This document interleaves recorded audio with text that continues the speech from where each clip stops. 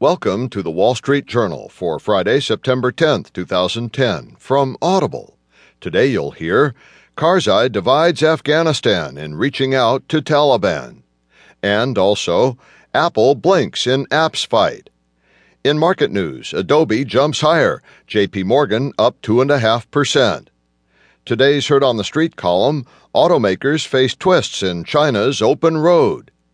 Plus today's editorial, in Ahead of the Tape by Kelly Evans, September to Remember After Grim Summer.